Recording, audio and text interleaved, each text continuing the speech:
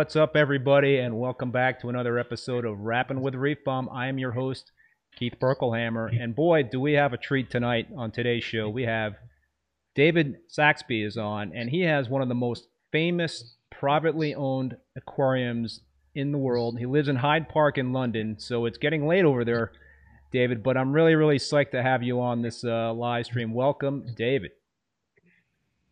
Well, thank you. It's my pleasure to come on the stream, and I'm looking forward to any questions that anybody wishes to ask, and I'll do my very best to answer. So I feel not only honored to have you on, David, but this is actually your first ever live stream. So this is going to be neat. It's going to be a rare opportunity, folks, to ask David some questions in the chat section. But let me just give a little background for those of you that don't know David, and I'm sure there's not a lot of folks that do not know you, David. But David is the managing director of D&D, the Aquarium Solution Ltd., which is one of the most well-known and respected suppliers of specialist equipment in the industry for use in saltwater and freshwater aquariums.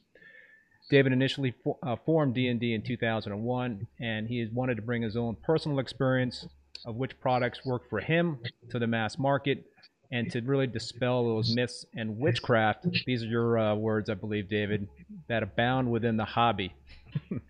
David is known throughout the world as being at the forefront of modern reef keeping, and his 3,000-gallon, home aquarium system has appeared on television and in many books, and now on this live stream. And we're going to do a deep dive on his tank in terms of the build, the equipment that he used, and how he tends to his tank. We have a couple of things. We have a video clip we're going to show, and we also have a presentation that we're going to go through loosely with that. But before we start chatting with David, I want to take care of some business and thank the show's sponsor, Marine Depot. Yes, I know Marine Depot was just bought by Bulk Reef Supply, but they're going to be sponsoring the next couple of shows. Take advantage of their liquidation sale. I have, so it's some great stuff. You get some great deals. But I really want to thank Marine Depot for being a supporter in the past of this show. And I just wish all the folks over there the best of luck.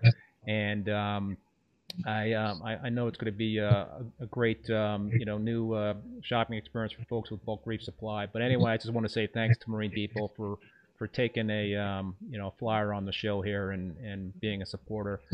And I also want to thank you folks out there for tuning in and watching. And please hit that like button to try to bring more people into this live stream.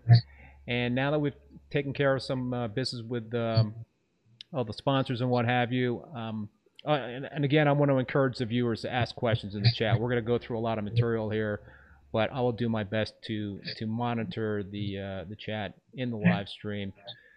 So David, let's just start off with a couple of general questions about your background. How long have you been keeping reef tanks? I've been keeping since the age of 28. I started saltwater. That's kind of a late start there, right? Sorry? That's sort of a late start for reef keeping. Well, it wasn't at the time, because reef keeping was not. It was I'm 76 years of age now, so we're talking about the span of time, and it was not a very popular pastime. And in fact, when I first started, the first invert tanks and most corals were not. You couldn't keep them, especially the SBS definitely not, and LPS some. But we didn't even have a calcium test in those days, so I've seen a lot of changes. And I've been at the forefront of a lot of those myself, and it was indeed a long learning period. And as I remember, Julian Sprung, when I first met him, he wrote a marvellous with his partner. His book was the first one that was really, really, really informative. And you can see a lot of the hobby developed from that book. And there were a lot of changes coming in those days. So did you have any mentors when you just started to keep reef tanks? You mentioned Julian's book and what have you in terms of, picking up some valuable information from that book. obviously people don't read books today like they used to. But did you have anybody that you just kind of looked up to in terms of their reef keeping skills and try to kind of emulate? Um, there was a magnificent aquarium with the first calcium reactor on it in Dusseldorf. I think the man was called Hemminghaus, the curator, and he was the first person where I saw corals really, really flourish, SPS corals flourish in a system. There was also quite a few people, and one of them was in Berlin, who started to grow corals. And we were using hydroxide, calcium hydroxide, Kalswasser, in those days to add lime water to the salt mixture when we added evaporated water. I think the real changes came gradually and step by step. And most of those changes were watched by Nielsen and Fossa, Julian Spahn, Delbecq. Those people, I sought them out particularly because they were truly knowledgeable in their time. They were right at the forefront of, and I was fortunate enough to be able to meet them and get to know them, a lot of them, and learnt a lot. We had some arguments from time to time about I remember particularly when I used the first calcium reactor, and everybody said that all I'd have was an algae bath for the fish because all the CO2 going in, but that never was the case. I was very early to use a calcium reactor. It was the answer to a lot of problems at the time. Phosphate, I was the fourth person to use a phosphate room of like Röhrfoss. Yep. Fourth person to use such a hydroxide, what is it called, ferric oxide material. It was revolutionary in its time. If you picked up a magazine when I first started, 9 out of 10 question would be, how do you stop algae? How do you stop this algae? How do you stop that algae? It was very, very, very, very difficult. I think 9 out of 10 questions these days is how do you stop algae? It just seems like that's a. Well, I can assure you, I don't think it's anything like it used to be. I mean, there was no proper cure for it. It used to put the aluminium oxides in.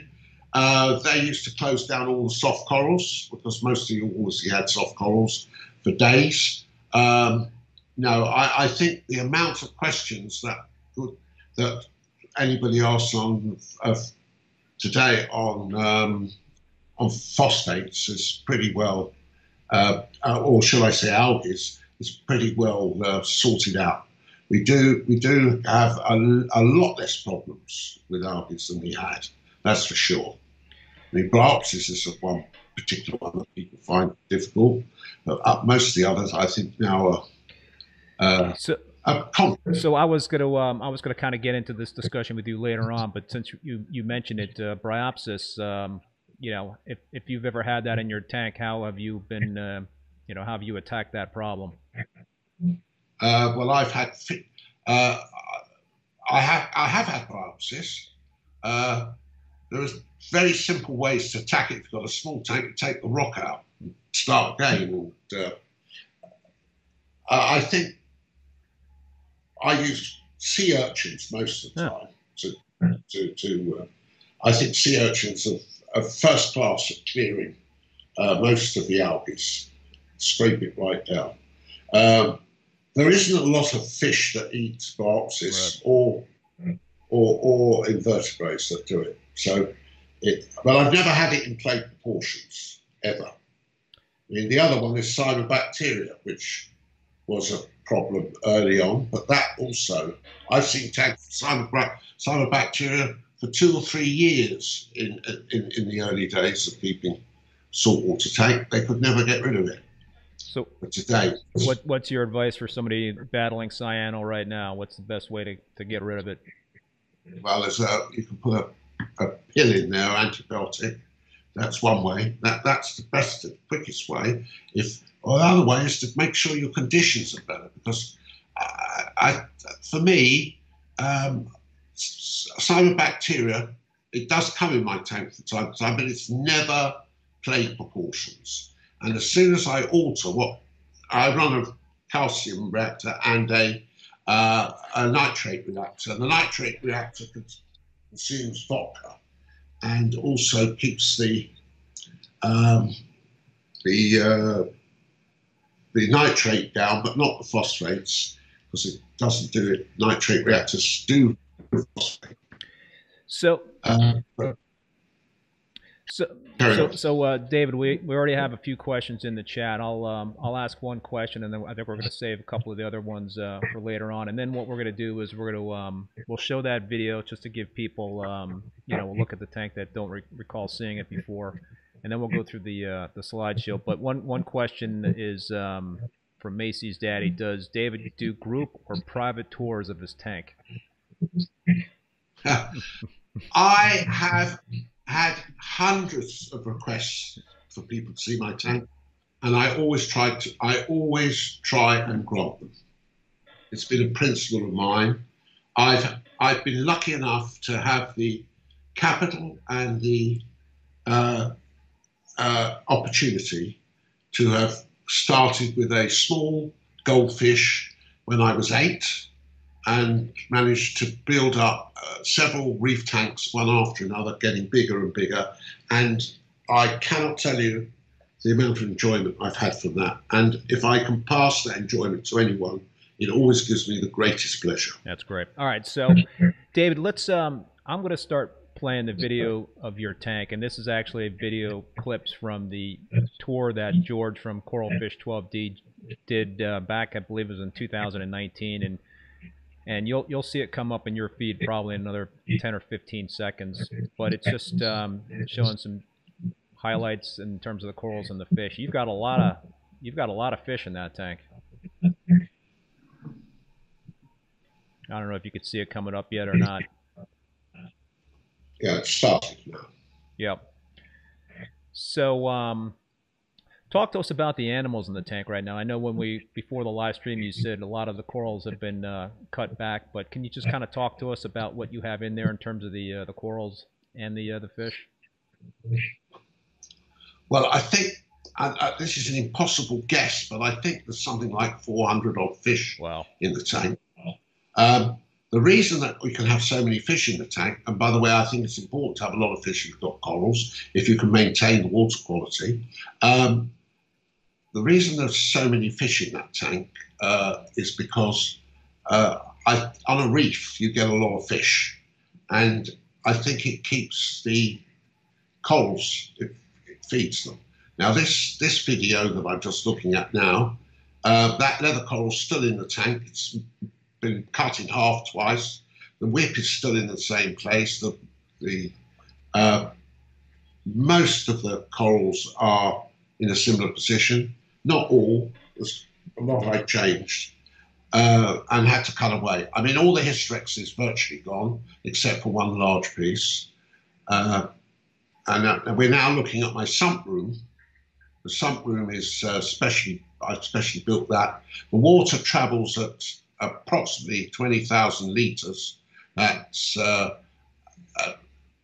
because my sump room is in yards about 30 to 40 yards away from my fish tank. The sump room is a very similar height to the fish tank, and therefore all water must come and go and returned at equal pace.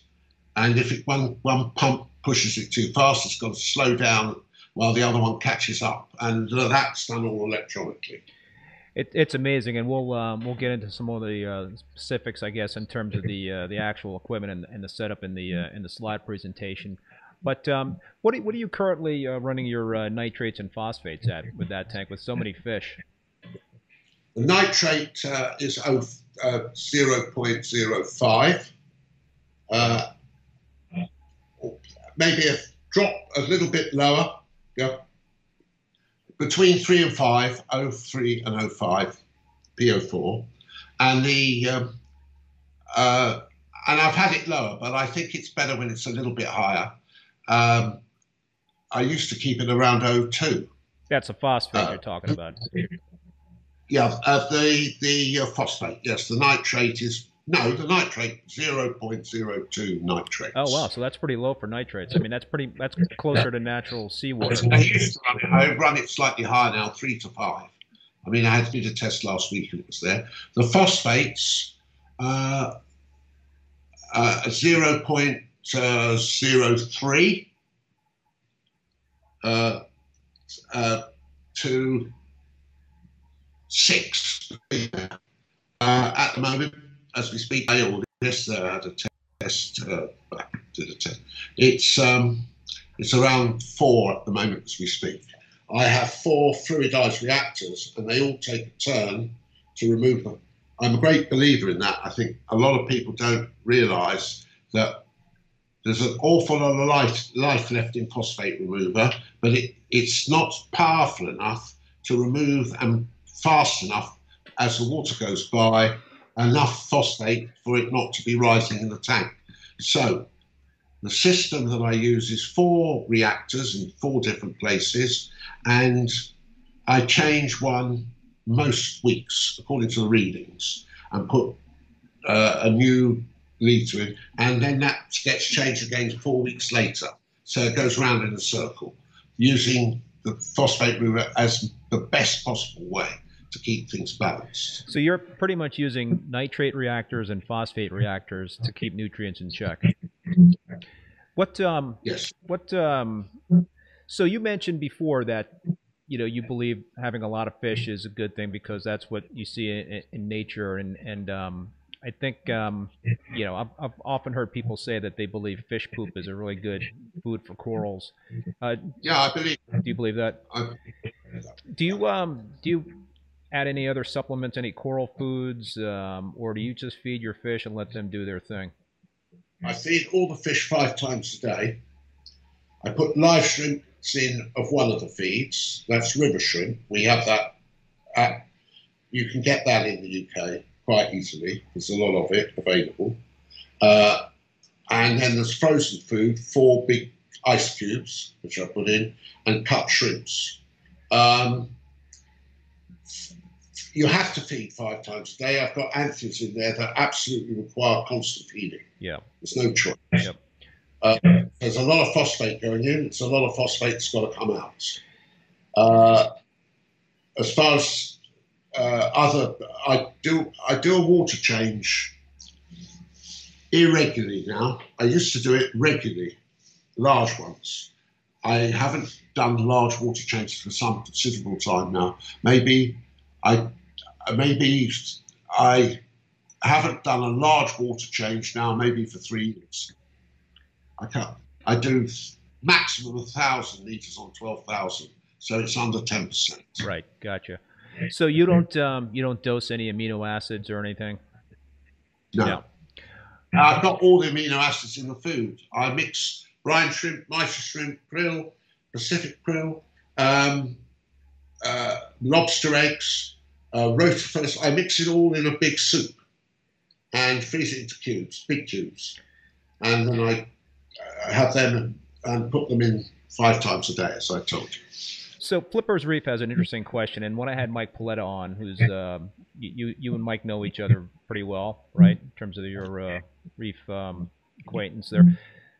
Mike talked a lot about bacteria dosing. He doses bacteria to his tank, and Flipper's Reef is asking that question: has David dosed bacteria as a maintenance for his system? Do you dose bacteria, David? Well, I dose my nitrate reactors dosing carbon source.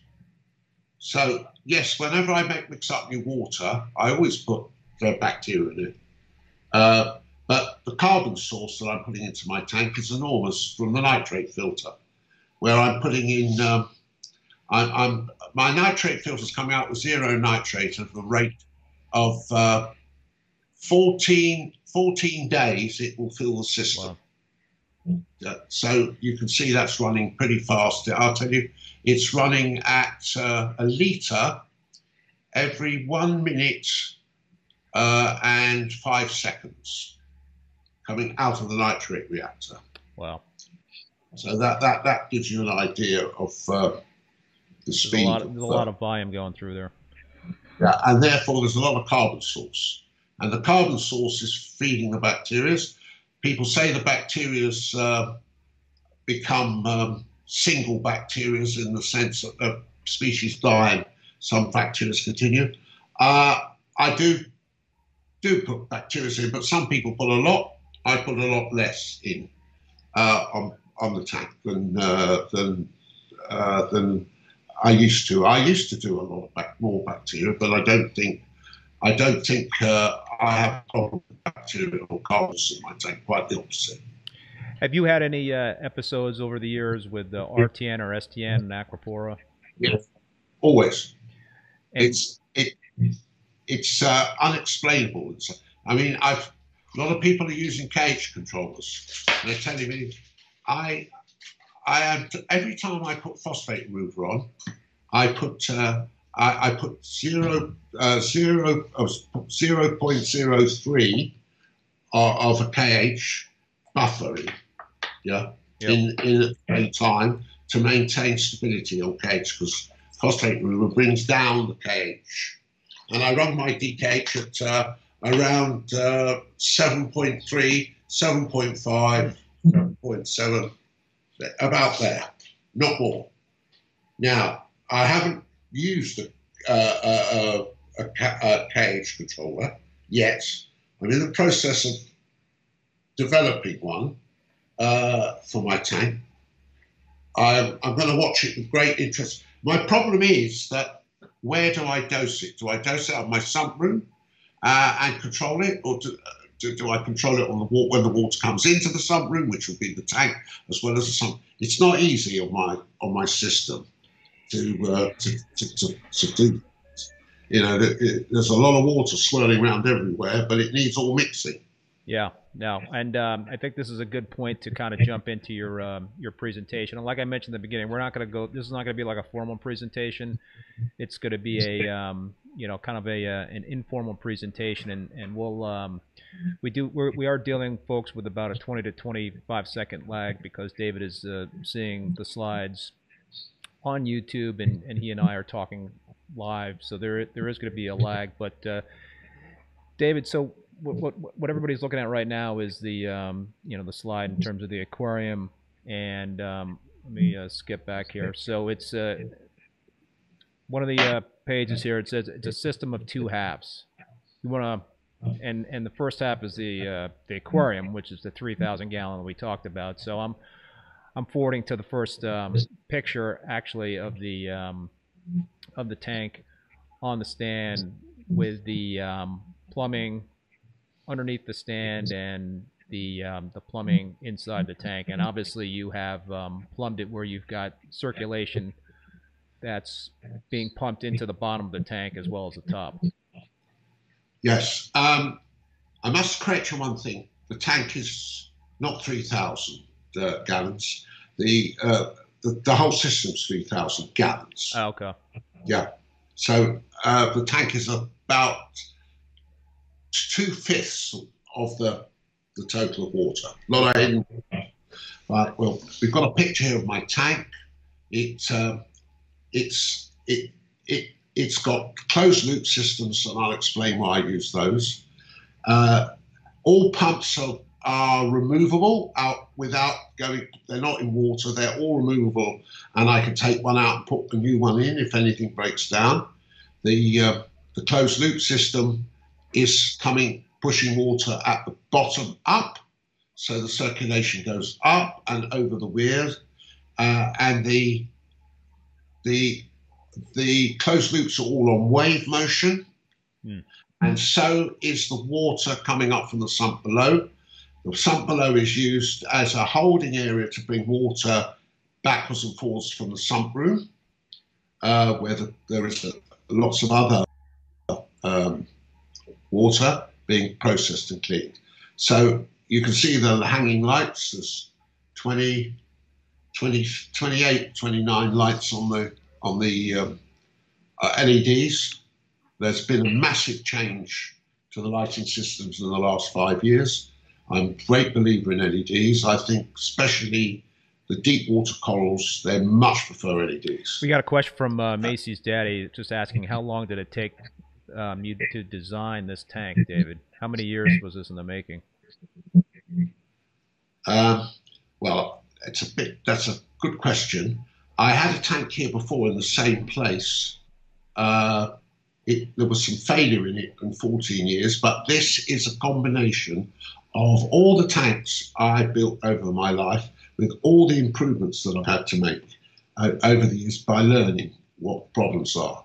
In this tank, you can see that there is a lot of pipe work. I have not got any of my closed loops, and there is huge water in this tank still, despite all the growth.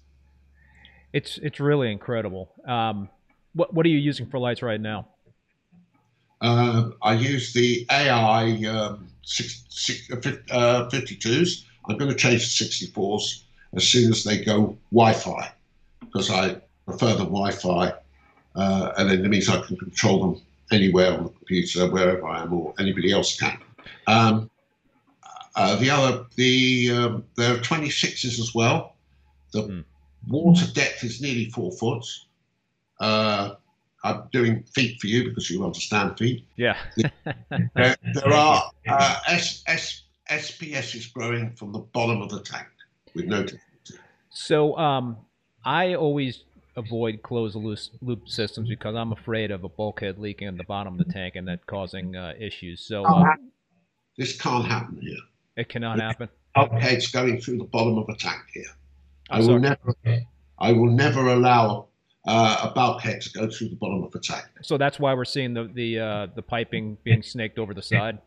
No, it goes right up the top and back down again. Yes, gotcha. And goes straight to the pump. And further on, if you look at some of these pictures going backwards, you'll see the whole build-up of how it works. I am completely opposed to anybody drilling a hole in the bottom of the tank. Yeah, it's crazy. Yeah, just crazy. I think you're asking. Yeah, you're asking for trouble, right? It's only a question of time before a ball valve gives a problem, especially if, like, I've got 15 outlets there. If I had a drilled holes for each of those, I'd be in real trouble. Well, I think another thing that this says is that flow is just so important for a reef tank, and you've got it covered there with the closed loop system, and that's an interesting idea. I never have seen a tank where you run the closed loops over the side of the back of the tank, and that is a great way to do it. Now, are we able to go to other pictures here? Yeah. What do you want to look at? I'd like to try and see the tank bare. I don't know where and how we can do it, where we can go. Can you flick through some pictures quickly, and I'll tell you when to stop? I'm going through the sump room right now. Okay. I've got the. I'm looking at the sump with the plumbing underneath the sump. Well, underneath the stand. I'm sorry, it's in the stand. Yeah, that's correct. Well, let's bring those pictures up. Okay. So yes. Let me see if we quick tank build from the hallway. That's all the sump room. Right, stop there. Where am I stopping? What slide? Where we now? Perfect. That's the beginning of the frame in the for the fish tank. As you can see, the sump underneath is there. Now the tank is there, and the closed loops are clearly visible, and also the sump below is clearly visible. Gotcha. I'm on page 15. Yeah. Okay. I think it's 15. No, I can't. It's a bit small. Okay. Let's keep going. Keep going. This is the finished tank. But okay, so now I'm on slide 17. And you'll see that coming up. Yeah, well, you can stop there. Okay. Can you stop it? Yep, I'm stopping. You can see the 5 pumps that run the closed. Oh, it's gone. Why does it keep carrying on? Can you not stop it? I know this is. I apologize to the folks out there. I'm kind of cruising back and forth through this thing. I've stopped on page 17. Yeah, but can you go back where you were just then from the other side? let's go back. You want me to go back a couple of slides? Well, I don't know whether it's back or forward, but I want to go to the bearish tank, the bearish frame, which you just had. Okay. Back. Yeah. There we go. I might be too slow for you. Let's see. So yeah, now we've got no tank on top of the steel stand. Yeah, that's what I'm okay. It hasn't come up here yet. Yep. But I could see all the pumps underneath for the closed yes, loop. That's the one. Yep. Where is it? It's not on my video yet. Just amazing in terms of all the pipe works. Here we are. Now here you can see all the flexible pipe work going underneath the tank, coming from the 5 pumps on the opposite side. We have a view of that side. There's a roller filter, which is all the water from the tank goes through that. I've got 2 of those. All the water that goes out to the sump room goes through that first, taking out as much detritus as possible. Right. So underneath you can see the pipes going round, and then they will go up. Let's go to the next picture now. Okay. So now we've got the tank on top of the stand with the pipe works inside the tank. That's what I'm looking at.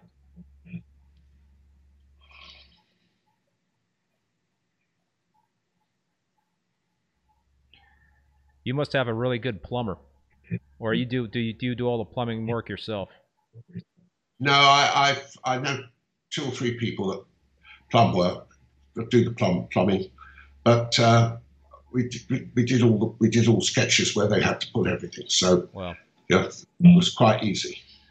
Well, I'll tell you, it took me about a week to plumb my new 225-gallon Peninsula tank, and I can imagine how long it took to do this. Well, they're probably a lot better plumbers than me. So he installed this whole tank in 3 weeks. Wow, that's unbelievable. Built it as well, and we used a Hurricane silicone on it to make sure that it was safe. It was actually, you could put water in it after 2 hours. Wow. But you know, that's not a practice we did, but that's what can be done with it. Yep. So do you see the picture with the tank on top of the? Yes, I see the picture of the top. You can see the closed loops coming up the back, where the skimmer is below, and you'll see from the other side. You can see the pumps that send water to the coolers and also return water to the aquarium. There are 3 big pumps returning water to the aquarium. Those 3 pumps are on wave as well, to cause maximum water flow and disturbance. Can we move on a little bit more? Yep. I've got so I'm looking at the slide with the now the lights on top of that. We'll move. We'll keep moving forward. I see. I'm going to move past the slide with the final cabinetry, and now what I'm looking at here, which will come up to you in a second, is the quick tank build from the hallway. Do you want to talk about that? Yes. Yeah. Okay. So I'm on slide 24 when it comes up on your side. So. Here we go. Yeah. They're all closed loops at the back. You can see now. You can see the tank in a finished version there, and now we're going to the hallway. Yep. On the other side of the tank. Yep. Because it's an L-shaped tank. It acts as a wall. So on the other side of the tank there, you can see all the pumps below. You can get them all in and out with ease. Every pump can be taken in and out. There's one of the phosphate reactors I talked about. The skimmer's behind there in a sump that belongs to the sump system. There's a roller filter up there, which is runs 24/7, and the phosphate reactor goes into that roller filter as well to stop any sediment from the phosphate. Okay. So, move on. So, move on. Okay. So now we've got some additional plumbing going in there. I'll just keep scrolling through here. So now there's the other part of the tank on top of that part of the stand. Yeah. Well, I haven't got that. Yeah. Coming. Yep. It's worse than being on the moon, I think. I don't think it took as long to get picked. Yeah. Yeah, so you could see the L-shaped part of the tank on this part of the stand. Here we go. Yes. Now that's a cupboard which you don't realise yet on the left-hand side, which is hidden in the decoration of the house, and it all slides out so that the reactor's on wheels and comes out. You can see all the closed loops very easily now, the way they go up and down, and they go around underneath the tank to the pumps. Yep. They're on the shelf. Okay.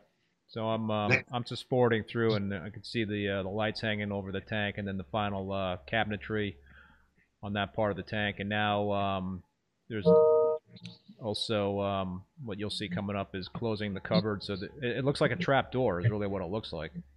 Let me take a look, and I'll tell you. It's a door that opens. It's part of the decoration of the house. You wouldn't know it was there. You can get into the skimmer and to the workforce reactor. I don't have any calcium reactor. It's built in a manner that I can run the tank on its own. But you can see that there is a corner door, which is, if you see, you can see it open next to the tank with all the controls. Yep. And the important thing is that tank can now run without the sump room running for a day without problems. Yeah, but you need both systems to work because of all the calcium, everything gets added in the sump room. Calcium reactor, nitrate filter, skimming is also out there. Like 2 skimmers out there, 1 in here, and so it goes on. Carry on. Yep, and I'm forwarding through the slides, so hopefully we could both be in sync. But now we're looking from above, so the tank from above, and I could see the frame of the stand from above. Yes, well now you can see the layout of it very clearly. There's no wow. The sumps are underneath. There's no tank in there yet on top, and there's a sump also where the skimmer sits, which you could see. Yep. So let's on with the next one. Yep. Pretty unbelievable. So yeah, what you'll see coming up is, folks, the layout from the top in terms of the plumbing and the closed loop. Just amazing. The detail that went into this, David, is just mind-boggling. There are the closed loops. Yep. Yeah, you can see them now going to the pumps and back. By the way, there's another important thing. I wanted this tank to have a thin glass frame. And one of the problems with that is that all the corners had glass strips from top to bottom, and the doors were all in glass. The reason I wanted them in glass, can we stop and go back to that picture? It's just gone forward again. If we can stop it a minute, because I want to explain something there. Yep. The wires. Yep. You want me to go on to the picture? Go back to that last picture. The one that we've got a new picture just come up. I want to go back to the other one with the close loop, with the loops. Yep, I got there. I'm there. You should see it in a few seconds.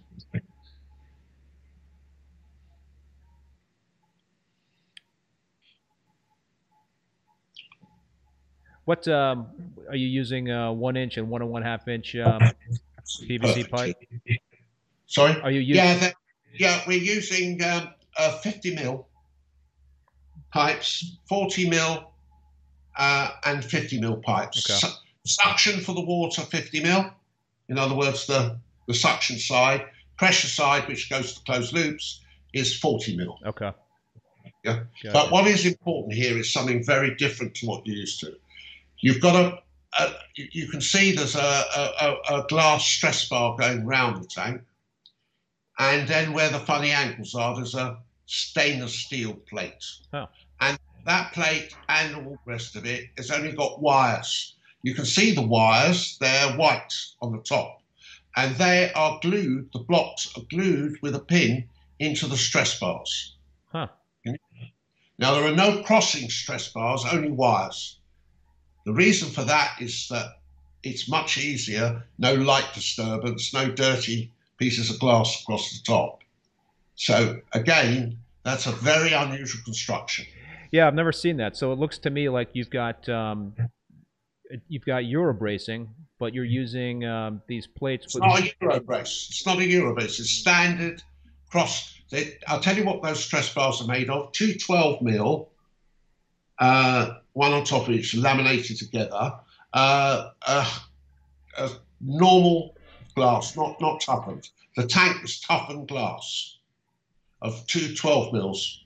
So it's 25 mil thick, 1 inch for you, 1 inch thick the glass, Right. two half inch glasses laminated together.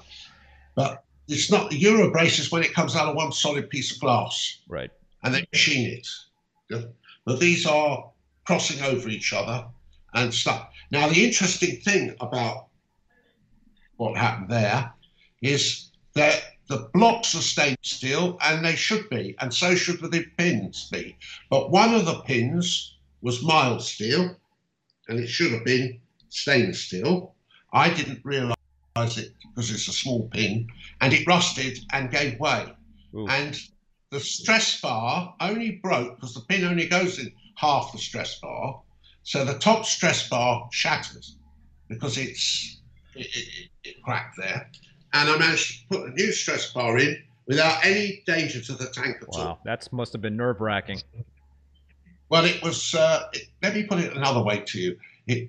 When I saw it, I was very worried about it, but we did it within a day, put it right. So, yeah, I praise myself for having double stress bars glued to each other. So, which I never saw as an accident a remover, but because I couldn't get glass 25 mil on the stress bar, I didn't think it was appropriate. That might have been a sleepless night for you there, right? In terms of when you noticed that problem pop up. I think the most sleepless night I had is when a bristleworm drilled a hole right through the silicon. Yeah.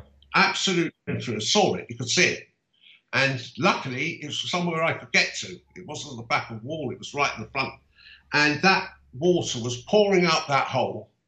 And I thought, my God, what can I do about that? Because it was behind the panel. Oh boy.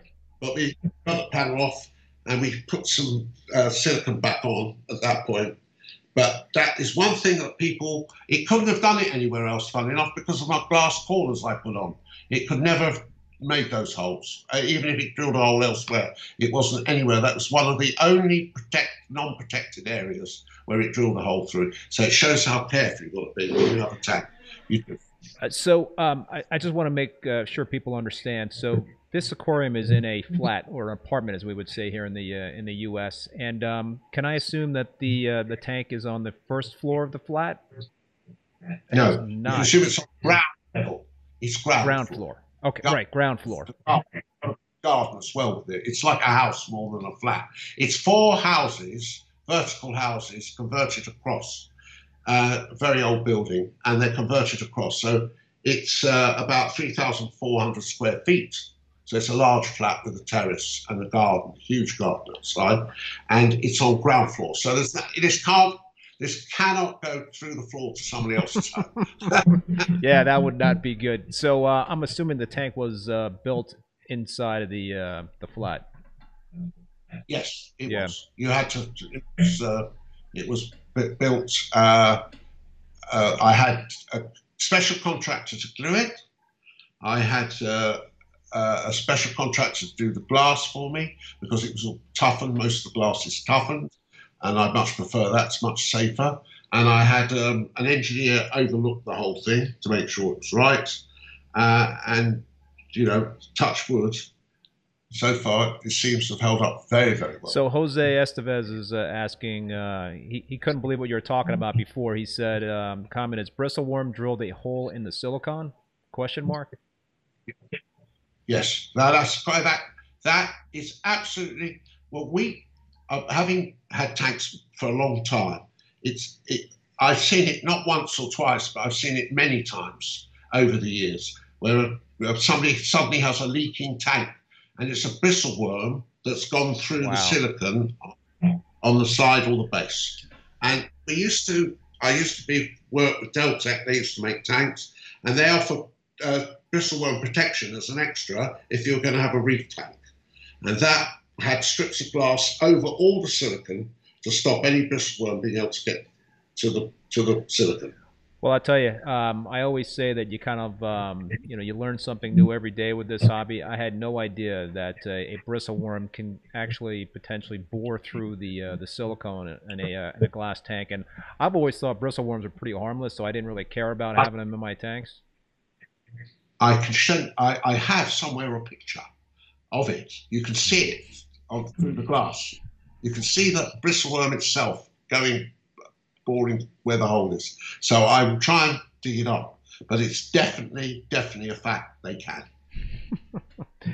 All right, so let's. Another reason why not to buy live rock, but even when you don't buy live rock at the time, when you buy coral frags, you sometimes bring them in on those without realizing. And once you've got one, you'll have thousands. Well, let's talk about that. You and I were talking about this before the show in terms of starting a tank with dry rock versus live rock, and I've had not the greatest experience. My one time, I've been keeping reef tanks for 25 plus years, and I've always started my tanks with live rock. And for the first time 5 years ago, I started a tank with dry rock, and I had one problem after another. And I know Mike Paletta has a similar experience with dry rock, and he vowed, I guess he vows never to start another tank with dry rock.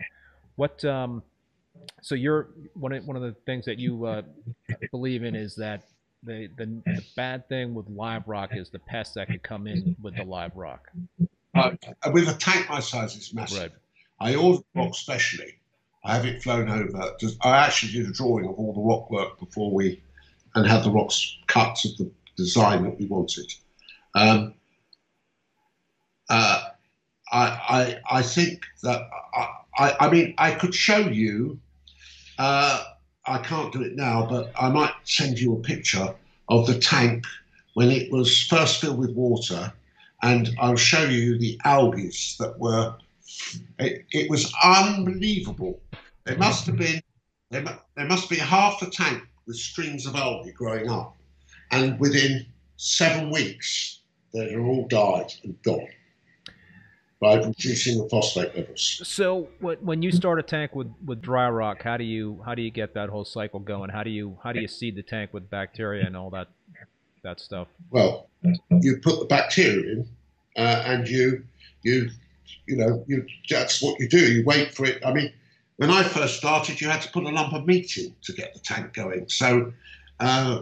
Those days are over. They know more about it. But once you put the bacteria in, you should be able to move on straight away. The rocks that we use, we sell rock and live rock, bedrock from the company, are some semi-porous and calcified. They're very good. They come in boxes and they're very good. There's nothing wrong with them. And you can, as long as you treat them, the most important thing when you start a system is you've got to let it mature. You must let it cycle. And once you let it cycle, you're fine. And it will cycle. And then if you introduce everything in reasonable pace and don't be stupid, I've had so much bad experience with live rock in terms of predators, bristleworms, bobbit worm, I don't know what you call it in the States, so that's our nickname for it. Perhaps somebody'd like to tell you what they're called. Maybe they know in America. They are terrible things. They're about 3 meters long. I've got a picture of somebody holding one. Awful looking thing. I find that I had 2 more eels, and they were alive when I got them. So they were in the tank. I had to get them out. I had umpteen, what you call it, what do you call those? Aptasia? Yeah, no, not Aptasia. The ones, the mantis shrimps. Oh, mantis shrimp, yeah. Hundreds of mantis shrimps. In my day, I had to put an octopus in to get rid of mantis shrimps. And then we had to catch the octopus, and that's another story all of its own. They spent weeks trying to catch this octopus. But they're pretty smart from what I understand. Pretty smart from what I understand. Very clever. I used to feed him on chicken. He was a wonderful animal. Wonderful animal. And pretty good with the fish. I think he only caught one. Oh. But if you feed him enough, he won't try and catch it. But he does pick up things and build his own structures, and of course, and he gets very bad tempered if he doesn't get fed when he thinks he should be. So, David, how long did it take for that tank to cycle, and how soon after the cycle did you put corals in that tank? That one I tried properly, and the second time I refilled it, took it down. It recycled in about 14 days. And how soon after that did you start putting corals in the tank? Very short. As soon as that 14 days was over. And do you think that's something you would recommend to folks? I've heard a lot of people. Yeah, I think the quicker you get your corals in, and I think they stabilise the water. They're important. And I haven't got I've got a small amount of algae growing outside. I would like to put an algae bed. I'm a great believer in an algae bed system. So, all right, we diverted a little bit from the presentation. I'm gonna bring the presentation back up, which you should see in about 15 seconds. You want to talk about let's talk about the sump room. Yeah. Okay. So you'll get it up in a few seconds there. So I've got looking at a picture right here of it looks to be like a rack of some sort. That's not the sump room. That's my living room. Well, you wouldn't know that. There's a couple of doors into the study part of it. That's my tank in the house. So at the moment, I don't know, but it may be sump room. We're on the sump room now. Yes. Good. Yeah. Right. Well, basically, it's a cellar underneath the road, or two cellars underneath the road, to be honest with you. They were vaults built for storage of wines and other things. So this is actually underneath the road. Underneath the road, yes, outside the building. Yeah. Wow. The house is about 18 something, I think, and they built those there. So here you can see the layout of the sump room. You've got a view through the walls as if they weren't there. You see the water comes into the little blue box, but actually now you've got the machine. The water comes in to that machine, that roller filter, and all of it coming from outside, from inside to outside, will go through that roller filter constantly, all the time. And then that will deposit the water in the vats there, and you'll see they're 1,000-litre vats. So there's 1, 2, 3, 1, 2, 3, 4, which you can't see where the UVs are behind, and then a glass tank with the frags and what have you in it, and then another glass trough all the way down with a skimmer, and RO units there, and resins, and well, that's a very the nitrate filter standing there. You can see it at the end, and the water comes in and goes round that system and then gets pumped back to the house. And the two pumps that bring it, or one of them that bring it back to the house, you can see sitting there on the outside, which you can again change it without having to go into the water. David, what inspired you to set up the system like this? Did you see something that you wanted to try to mimic in terms of this type of setup, or did you kind of have something similar at a much smaller scale and wanted to really just Well, the first thing is, if you have a wife and she doesn't like water changes in the house, or most wives don't. So the first thing you have to do is to find a way to change water, and especially in the old, many years ago, the old days, I know it's a funny expression, when we first started this hobby, water changes were the only way to maintain reasonable parameters. I mean, there was no calcium testing, nitrate a little bit, KH, yes, okay, a bit, but basically you have to do water changes. And to do water changes, you've got to have the water outside the room. And that's the only way it can be done. So what you do is you isolate one of those vats, if not two of them. You can run the whole system in my tank, actually on the last glass tank. And all the others can be stopped and cleaned and put back into, filled up and put back running. So it's gone. The picture's gone. It's coming back. Okay. So that's the reason of the sump room. And of course, there's no room in my house. I had enough trouble getting a big tank there.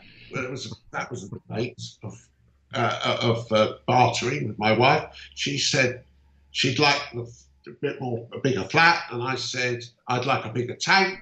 Let's see how we can get this agreement. Flat came up next door. I said I'd buy that as long as she allowed me to have the biggest tank I wanted.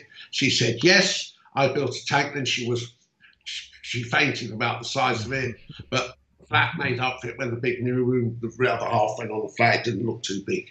So, it was a question of compromise as usual. I like that sunroom very much to work in. It's so much easier. Everything you can get to, anything you change, it's really good. How many hours of maintenance do you do on this tank in a week? Well, I can tell you very easily and answer that question. You ask what I do. Well, I've always did my own maintenance until the last 5 years. And now I employ 2 people to come in and do the maintenance under my control. Yeah. They have a checklist they have to go through to do, which I've ticked. It's exactly 3 or 4 hours with one and 5 to 6 with the other. So you're talking about 10, 11 hours a week of maintenance. They're not allowed to put their hands in the fish tank, only on the outside everything, and glass cleaning and the normal cleaning the skimmers, all the normal things that you need to do, changing the frame. So there's 11 odd hours of maintenance a week on this tank. David, you mentioned UV. Do you run that 24/7? Yes. It's 8 UVs. And is that why are you running the UV? Is that to help prevent some fish disease, even though it can't prevent all fish disease? Is that primarily what it's for? I put UV on it because it does help keep water reasonably clear, I think. And the other thing about it is I have not had, once my tank is up and running, and I probably maybe with or without UVs, I never have white spot or any form of spot on my tanks. And if I bring a fish in and it did have it, it never goes through the tank. They're spotless. There's no spots on them at all. They're very, very. Any diseases I get are from obesity, not from. Oh, really? You're eating too much food there. Yeah. So we didn't talk. We talked a little bit about lighting. In terms of the lights that you're using, do you pay close attention to the par in your tanks in terms of what you're getting near the bottom, near the top, or is that something that you don't monitor that often, or if at all? No, I do. I haven't done a par check for a long time, but I've done a lot of work on this, and the LED lights can be too powerful. Despite them looking less powerful than HQIs that we used to use, in my view, they have as much power, if not more, at lower depths. And that is a fact, I'm sure of. Now, I love the LEDs because at night, the tank looks just amazing, to be honest with you, as well as during the day. Before we had it just during the day with HQIs. There's very little heat given off. I have a cooler, but it runs very, very, very little. And I've really come to really grow to like these. You could do your own spectrum, and the corals seem to thrive much better. I don't know whether other people found that same experience. I mean, when we first put them on and I used them, you had to get used to them. They're different behaviour than. I think you need better conditions than you did with HQI. You do need to keep the parameters correct more, but the lighting seems to me is so much better now than it ever was before. What kind of spectrum do you run on that tank? Well, on our website, if anybody wants to go to D&D, there is a chart there showing what strength of each of the bulbs and when. Because I ramp them up for 2 hours in the morning and ramp them down 2 hours as they go off, and mostly turn over to blue with very little white in the last hour of ramping either way. I have a special lens that I use when I take pictures now, which takes the blue away from the tank, so you can see what. But during the day, I find LEDs are absolutely first class. So you run more white, more full spectrum during the day, and then you just have blues that ramp up and ramp down.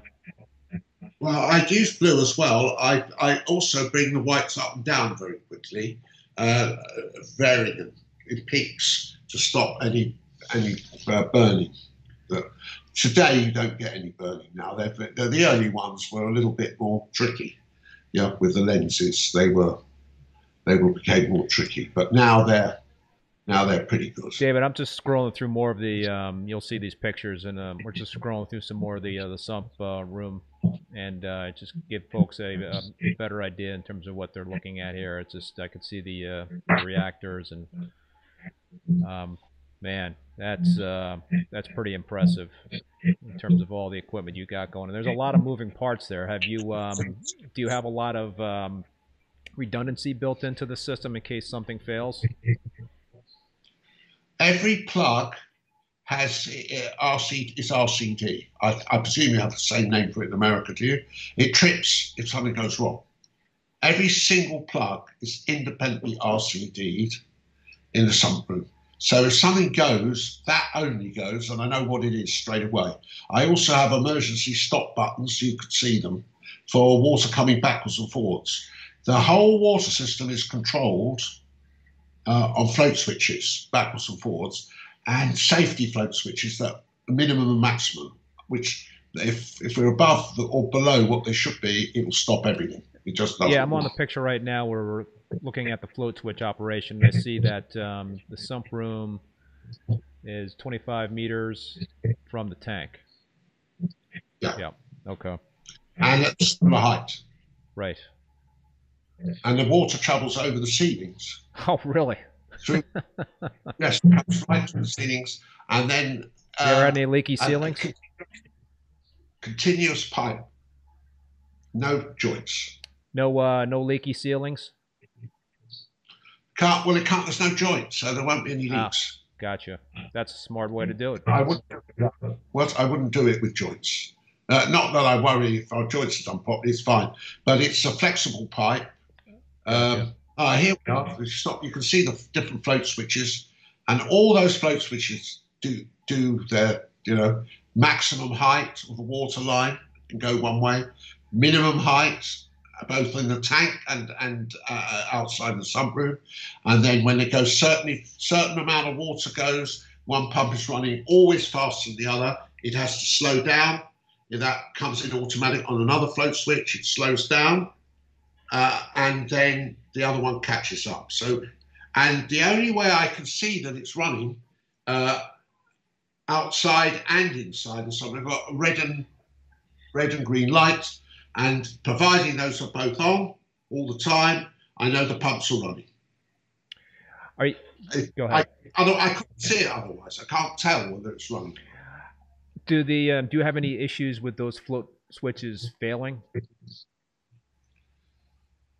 I have only had 2 float switches of that type ever fail, but even when they failed, they're not dangerous on my system because we've got this built-in automatic stopping.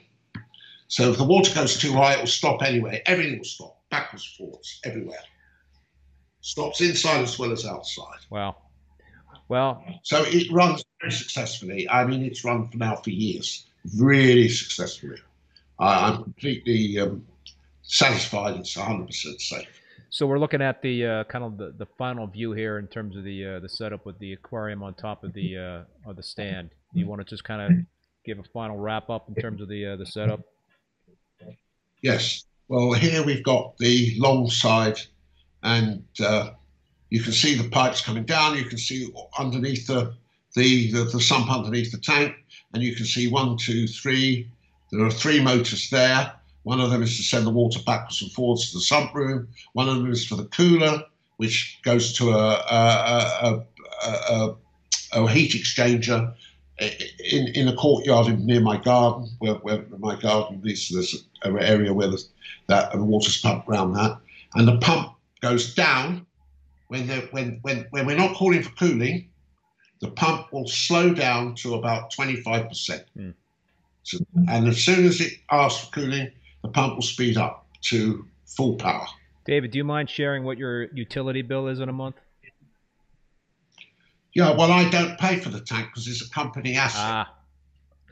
I don't pay for it in the sense I own the company, so I do pay for it because it has to be paid for by the company, and it would be my money that I will be getting from the company. You don't have to answer that question. I'm just pulling your leg. I'll answer it in a second. Okay. The electricity use on that tank is about 10 to 12,000 a year on the sump room in the pounds, not dollars. That's not bad. No, all the equipment is the most modern of its type, electrical saving. The pumps, the skimmers, everything's got very low, very high efficient, the latest efficiently. Look, LED lights. I used to have HQI lights on the tank. They were costly to run. Yeah. I've actually reduced constantly the electricity use. Oh, really? So David, it's 6:10 my time, and I guess 11:10 your time. I want to be respectful of your time. It's getting really late over there. I see a couple more folks making some comments in the chat. Well, do you mind if we just hold on to you for a few more minutes? No, it's fine. Absolutely fine. Okay. Please. I'm not tired. I will be afterwards, but do you have a backup generator? I've got a backup generator, but I've never used it. You've never? When you say a generator, it's a small petrol running little thing. But I would only keep the. We don't have a lot of power cuts in London, so we're very lucky. I would only keep the pumps flowing. The backwards forwards wouldn't work, but all the closed loops would work on the tank, and the skimmer would work. And that's basically it. The water. That's what it would run. It can be run like that. I've done it. I've tested it, but I've never had to use it. Gotcha. I'm just looking at some of the comments here, and I see Stuart is sending me some pictures. He said he emailed me images of your tank on day 1 and after 2 years showing algae on the live rock. So hopefully we can get you back on at some point down the road, David, and we can kind of show some more stuff. I'd love to see a picture of that bristleworm too. That'd be fantastic. Folks, if you want to, I'm doing my best to keep up with the chat. If there's any other questions for David, I had another question for you, David, in terms of testing. Do you do ICP testing, and if so, how often do you do that? Every week. Yep. Wow. And so, are you more of a reactive type of person in terms of what those tests say, or do you just kind of like to have the information and react only when you see something in the extreme, or do you like to tweak? Right. Well, the first question, I couldn't do all the tests myself, even if I wanted to, because the kits are too difficult. So I have to have it every week, the IPC test. And the reason I do it is because I can watch what's going on, and I do watch what's going on, and sometimes the dosing pump doesn't seem to deliver enough iodine or the strontium, but the strontium now is pretty straightforward, it's pretty good. The molybdenum is pretty good. I've got them all running pretty well, but I like to check it, and I like to see it, and I like to keep, phosphates are very movable, nitrates are not shown, but phosphates are on the IPC. What else do I have? Magnesium, but very rarely have to put magnesium in the tank. Let's go on. What else do I look at? Heavy metals, don't get any of those anymore. Sometimes the occasional, when I've used the tongs in my tank, I noticed that the aluminium has gone up a little bit, but not harmfully. What else? I mean, there are a lot of elements there, and I try to keep all major elements within my parameters all the time. And sometimes I fail, not for any other reason than something stopped and I didn't realise it. Do you use any monitors, automated monitors like an alkalinity monitor, or how? I guess you do not. I spend more time calibrating than anything else. Anyway, I've always believed that if a pilot saw a hill and he was looking at the hill in front of him and he was told that he was high enough, he wouldn't fly into the hill. He'd just go, he wouldn't take notice of it. He'd just go up and go over the top of the hill, I hope. And running a fish tank, you need to keep your eye on what's going on. You need to look and see all the time. You're the very good judge when you see a fish tank, how well you're keeping within the rules. So, I mean, we keep water. I always tell everybody what we are is water keepers to start with. Then we add the fish and the corals, but we have to get our water right because without the water, nothing happens. So along those lines, if you had to give advice to somebody, and the advice would be, what are the top, if you had to advise somebody the top three things to that are important for success with reef keeping, what would those top three things be? Never stop listening. Absolutely vital to keep looking at what's going on. Never fix your opinion so firmly that it can't be changed, because it's important to change. I mean, we've seen many changes. The other most important thing to do is to check what your water quality is like, and you must be within certain parameters on that if you want success with the more difficult things. And I suppose lastly is don't try and break rules that cannot be broken. Yeah. And that's very often I hear people say, well, I've managed to do that. And then people tell me it's difficult. Have the, three or four of the wrong species mixing with each other, for example. And then one day they'll find one of them has died. Yeah. You've got to be prepared to learn when you're a reef keeper, because you don't stop learning. You just told me just now you heard something you hadn't heard before. You bristleworm drilling, those things happen. I've seen them. I've had years at watching things, and even today, I mean, the colours of our corals are great. The amount of water movement's great. The controls, the chemical balance, just great. None of those things could be done. Well, when I was 28, 36 now, call me 30 and call me 30. So 30 to 75 is 45 years ago. None of those things existed. There were no tests for calcium, no tests. You had a freshwater nitrate test in 02 and 03, and maybe ammonia then. The KH came in a bit later. You relied on the salt manufacturer to get any balance in your system, and that's what you relied on. And when you did your water changes, your tank showed that you were relying on it because the things perked up, and then they went back again. Gotcha. All right, I got some final rapid fire questions for you, and then we're gonna wrap it up. This first one's probably not gonna be relevant, but is this your dream tank? Is there another bigger tank that you're thinking about creating, or is this it? I really got to be realistic. I'd love to have a bigger tank. I'd love to have another gun, but it's not realistic at my age, unfortunately. As much as I'd like to do it, it's just not realistic. And therefore, and I'm very happy with what I've got. I enjoy it. I can sit down in an evening and have my black coffee and sit and look at the tank for an hour with just lovely. Yeah. So having a bigger tank is not on the cards. Gotcha. Fair enough. Favorite SPS coral?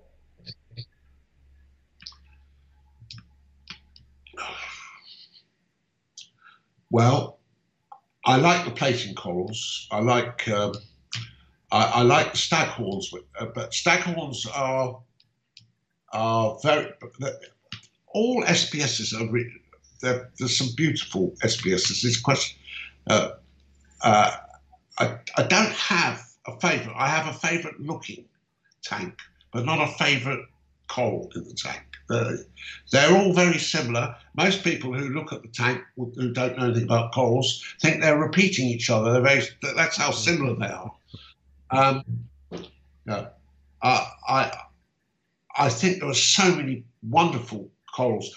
I mean, I'd have a tank of zoas, to be honest with you, if I had a second tank. And I don't want a second tank, but if I ever had one, I'd put a small tank in with zoas because I think they just look super. Some of them today are just beautiful. Well, you answered my next question. The favorite LPS coral. I'm gonna assume that's zoas. Sorry? I was going to ask you what your favorite LPS coral is, so I think you answered that question and with the zoas answer. Well, I like Trachyphidius and Lophilius and all the others as well. So, but I think some of those zoas in the early days, and even now, you can have varieties that just plague your tank. But I've got something that keeps them under control. And don't ask me what it is. Maybe it's that worm. Next and last question: favorite fish? Shoals of blue eyes. The Abigail. The small. I like shoals in tanks on my size. Yeah, the Amphias are beautiful. I've got quite a lot of wrasses that I love. I really do love them.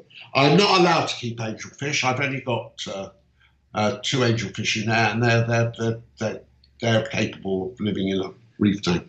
There are others that are capable of living in a reef tank, but they can't be with Trachyphidius or those LPS. So it's a question of priority. Yeah. It's just I love regal angelfish, and in my established tank, I couldn't agree with you more, but I can't keep them. My 187-gallon tank, I can't because I have LPS that he would just mow down. I've got zoas and what have you. But my new tank, I put a regal in there because it's going to be an SPS dominant tank. So fingers crossed. Well, you can keep the regals. I've seen kept with LPS, some LPS and SPS, some, but very few. It's a risk. Yeah, but I love them, but you can't. You've got to make a choice. It's not possible to have everything. Yes, so true. It's give or take. So, David, let's wrap it up. Any final thoughts tonight? Well, I'd like to thank you for helping so much to make this possible to talk about it, and I would say that I've had a very enjoyable evening, and I thank everybody who's been listening, and I hope they've gained something from it. And if anybody wants to ask me any questions, they can drop me an email and I'm very happy to answer it. And if you want my email address, you can find it through the company. Yes. And folks, you could also drop some questions in the chat after the live stream if you want to too, and I could forward them on to David if you want to do it that way. But David, thank you again so much for taking the time, for staying up late.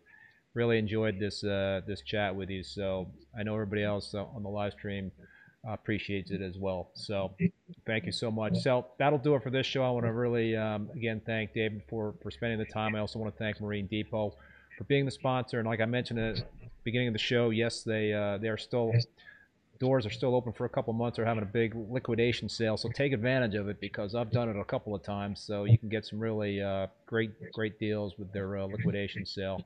But I also want to thank you folks, the viewers out there, for tuning in and for being so engaged and asking questions. So my next live stream is going to be on Thursday, July 15th at 7 p.m. Eastern Standard Time with Jason Mack, who runs a Dino support group on Facebook. so that should be another great show for all you folks out there that are battling dinos, and I've been one of those folks.